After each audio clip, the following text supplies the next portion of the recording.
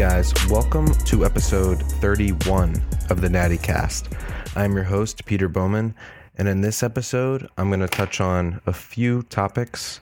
Mainly, I'm going to touch on my testosterone levels. So, I actually went and got my testosterone levels checked.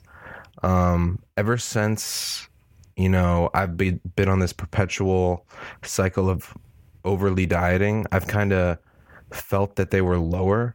Now, a lot of this could just be like placebo because, your mind plays tricks on you. There's so many psychological aspects, but I actually wanted to go in and check and see where they were at. So I got blood drawn. There's tests you can do online if you're interested. You can send in some blood by either pricking your finger or even some to send in through saliva. But I just went to my doctor and got them checked. And even though they were in the normal range, they were lower than I would obviously like them to be. So essentially, my total testosterone was 392 nanograms per deciliter, which is on the lower end. Apparently, I did some research in the normal range. I don't understand really this range because it's so fat. It doesn't really make sense to me, but apparently the normal range is 240 to 950. That's one thing I found. And then also 300 to 1050 was another range I found online. So, somewhere in that ballpark. And then I also found the average for someone my age was 697 for total testosterone, which is obviously, that's 300, nanograms per deciliter higher than mine. So mine's obviously not optimal. And then free testosterone is, kind of the testosterone your body can use. Essentially total testosterone. Your body uses that for other things. There's sex hormone binding globulin, which is a carrier protein. Essentially, it kind of regulates testosterone. So, the testosterone is being used for that isn't attributed to free testosterone and other things like that. So if you actually lower your sex hormone binding globulin, you can increase free testosterone. So my free testosterone was 69.8, which they said was in the normal range as well. I couldn't really find a normal range for free testosterone, or at least they were a bit over the map. But one range I saw said it was started at 87 for my age group. So I don't know what range my doctor was using, but I think it was definitely on the lower end, which is disappointing. But like I said, you can do things to try to increase this. And this is kind of what I'm going to talk about. And, part of the thing about your testosterone levels is a lot of the times you can't really do much. I know they do vary sometimes too, based off, when you get tested, your circumstances. When I got tested, it was the morning. I was fasted and, I was in a pretty good mood that day. I felt good. So I don't know, but yeah, so they're definitely lower than I'd like to be. So, in terms of lowering, like I touched on earlier, sex hormone binding globulin, it could increase your free testosterone. Apparently there's vitamin D. Supplementing with vitamin D can help with that a bit, which I do. So that's already covered. Other vitamins and herbs apparently can also help, and adaptogens. I know ashwagandha is something that you can take which is supposed to help your testosterone levels. So that's another thing I actually take. It's in the Legion's green juice as well, which is my sponsor. So that's good. And then other things, lowering cortisol can obviously help with testosterone, and reducing fatigue, obviously sleeping well. So those are things I'm going to be trying to prioritize. I have been prioritizing sleep for a while now, mainly just by getting into bed earlier. I still have a lot of trouble falling to sleep once I get in bed. So things I do to try for a while, I was turning off all my, it's good to get off your electronics, obviously, but, sometimes I would just go into that, when you just sit in bed and stare at the ceiling and think about a bunch of random shit. which like shit from your past and all that, and like what you could have done differently, all these, and you just sit there for like hours. I don't know if anyone can relate, but that happens to me a lot. So a lot of the times putting on something like a movie can like distract me and actually help me fall asleep. So I'm kind of dabbling back and forth between, trying to just shut down at night with no movie and with a movie. I mean, I used to not be able to fall asleep without a laptop, so I've been trying, no electronics for the past while, but then, I get into that, those thoughts that just run rampant for hours while you stare at the ceiling. So that's one thing I'm working on, is improving my sleep. I've actually tried a variety of things. Melatonin obviously can help, but you don't want to become like reliant on it. I've even sometimes I take like NyQuil, or, there's some like sleeping pills I got online. And this isn't recommended, but if you just have trouble falling asleep, like I do a lot of the times, like where I'm just like staring at the ceiling, or like I just can't fall asleep for hours, sometimes these can help. I wouldn't become reliant on them because that's obviously not good. And I think like even, these things like NyQuil, even though they help you fall asleep, I think they may impede the quality a bit. So I'm not 100% sure about that, but I may look more into that. And also another thing with NyQuil, which I don't like, is I find I'm just overall, more drowsy the next day, regardless, even though it helped me like knock out. So that's obviously not fun. So I would just recommend, some melatonin if you've never tried it, but don't become reliant on it. And then also there's like, reishi, which is a mushroom. I don't know if you guys know of Four Sigmatic, or there's other, mushroom extract companies out there.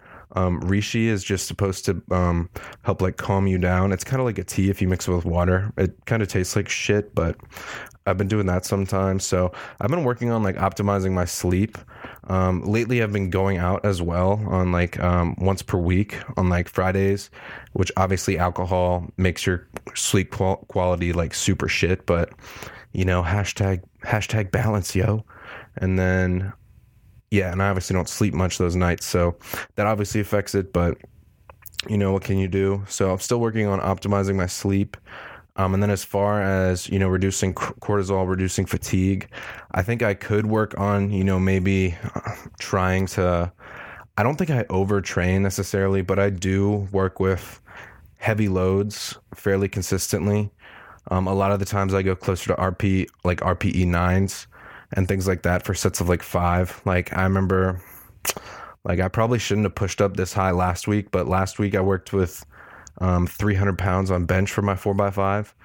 And I was going to upload it on IGTV actually, but I just didn't get around to it.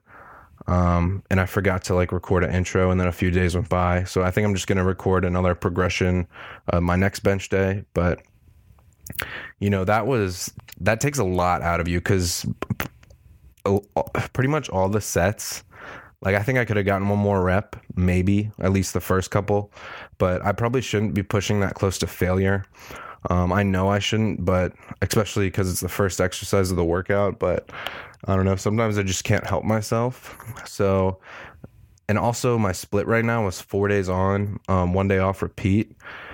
So, and like I said, I worked that job, 1-800-GOT-JUNK if you didn't know. So it's like moving a lot of furniture, doing a bunch of bullshit, and a lot of the times like the job is just a workout in itself. So like I'll be working on like a rest day and I don't rest like at all, so I could probably manage fatigue a little better. So I may switch my split up to give myself another rest day per week, maybe training only 4 to 5 times a week as opposed to closer to like 6, what I'm doing right now. So that may be something I look into.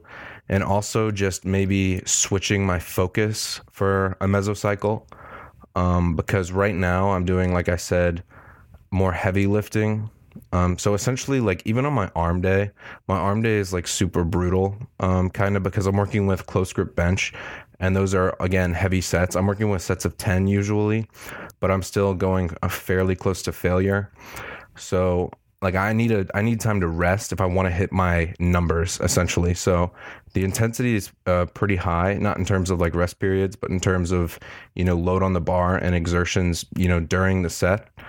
So I may, switch my focus to a little, what I've done in the past more so to kind of reduce fatigue and like not lift as heavy as I work with pyramid sets. So instead of like 5 working sets of like, 260 for 10, or 4 working sets of 260 for 10 on close grip, I'll do like 225, see what I can get, stop a few short from failure, 245. Then I'll do like a heavy 275, and all these sets I'm stopping short from failure, but my rest time is largely reduced.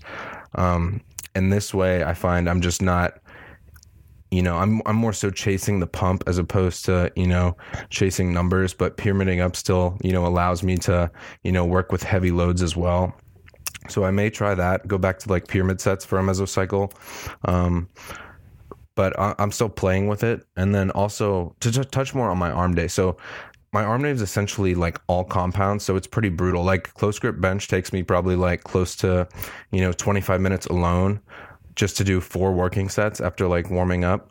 So I'm resting for a fairly long time to hit these sets. So I'm thinking I could benefit from, switching my style to a more pump focus for a little bit, which, at least for like days like arms, and I have a chest and back day, I may do that for my chest and back day. So yeah. And the reason being is because I find that's just how I really like to train that way as well, as opposed to, taking a bunch of time between sets. Like I'll go in the gym and I'll see like, physique guys and bodybuilders, hammering out stuff, chasing a pump. And I'm like sitting there like I enjoy my workouts, but I'm like sitting there resting between sets, and like, I see the super sets, the drop sets, the pumped. I just find myself like getting jealous. So that's definitely like my preferred way to train. And you can kind of get the best of both with, the reverse pyramid training or the pyramid training, like I said, because you can still work with the heavy lifts. So that's why I might try to incorporate that, more so maintain my strength during this block, and then, push back up to more so a strength focus again later on. So that may help manage some fatigue, especially if I add in an extra rest day. So I know, like, I'm feeling pretty beat down at the moment. Like, it's not bad, but I still feel like, pretty fatigued. Like I'm getting pretty sore.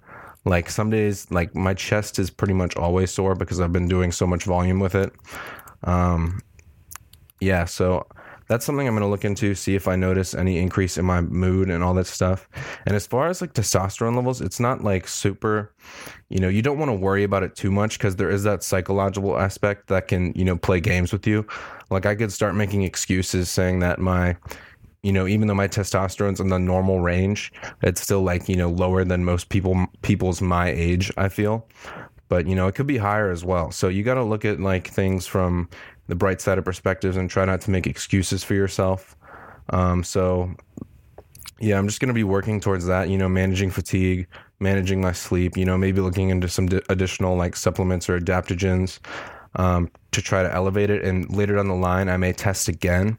Also, I think, increasing calories further, maybe adding some more fats to my diet as I reverse, or just calories in general may help.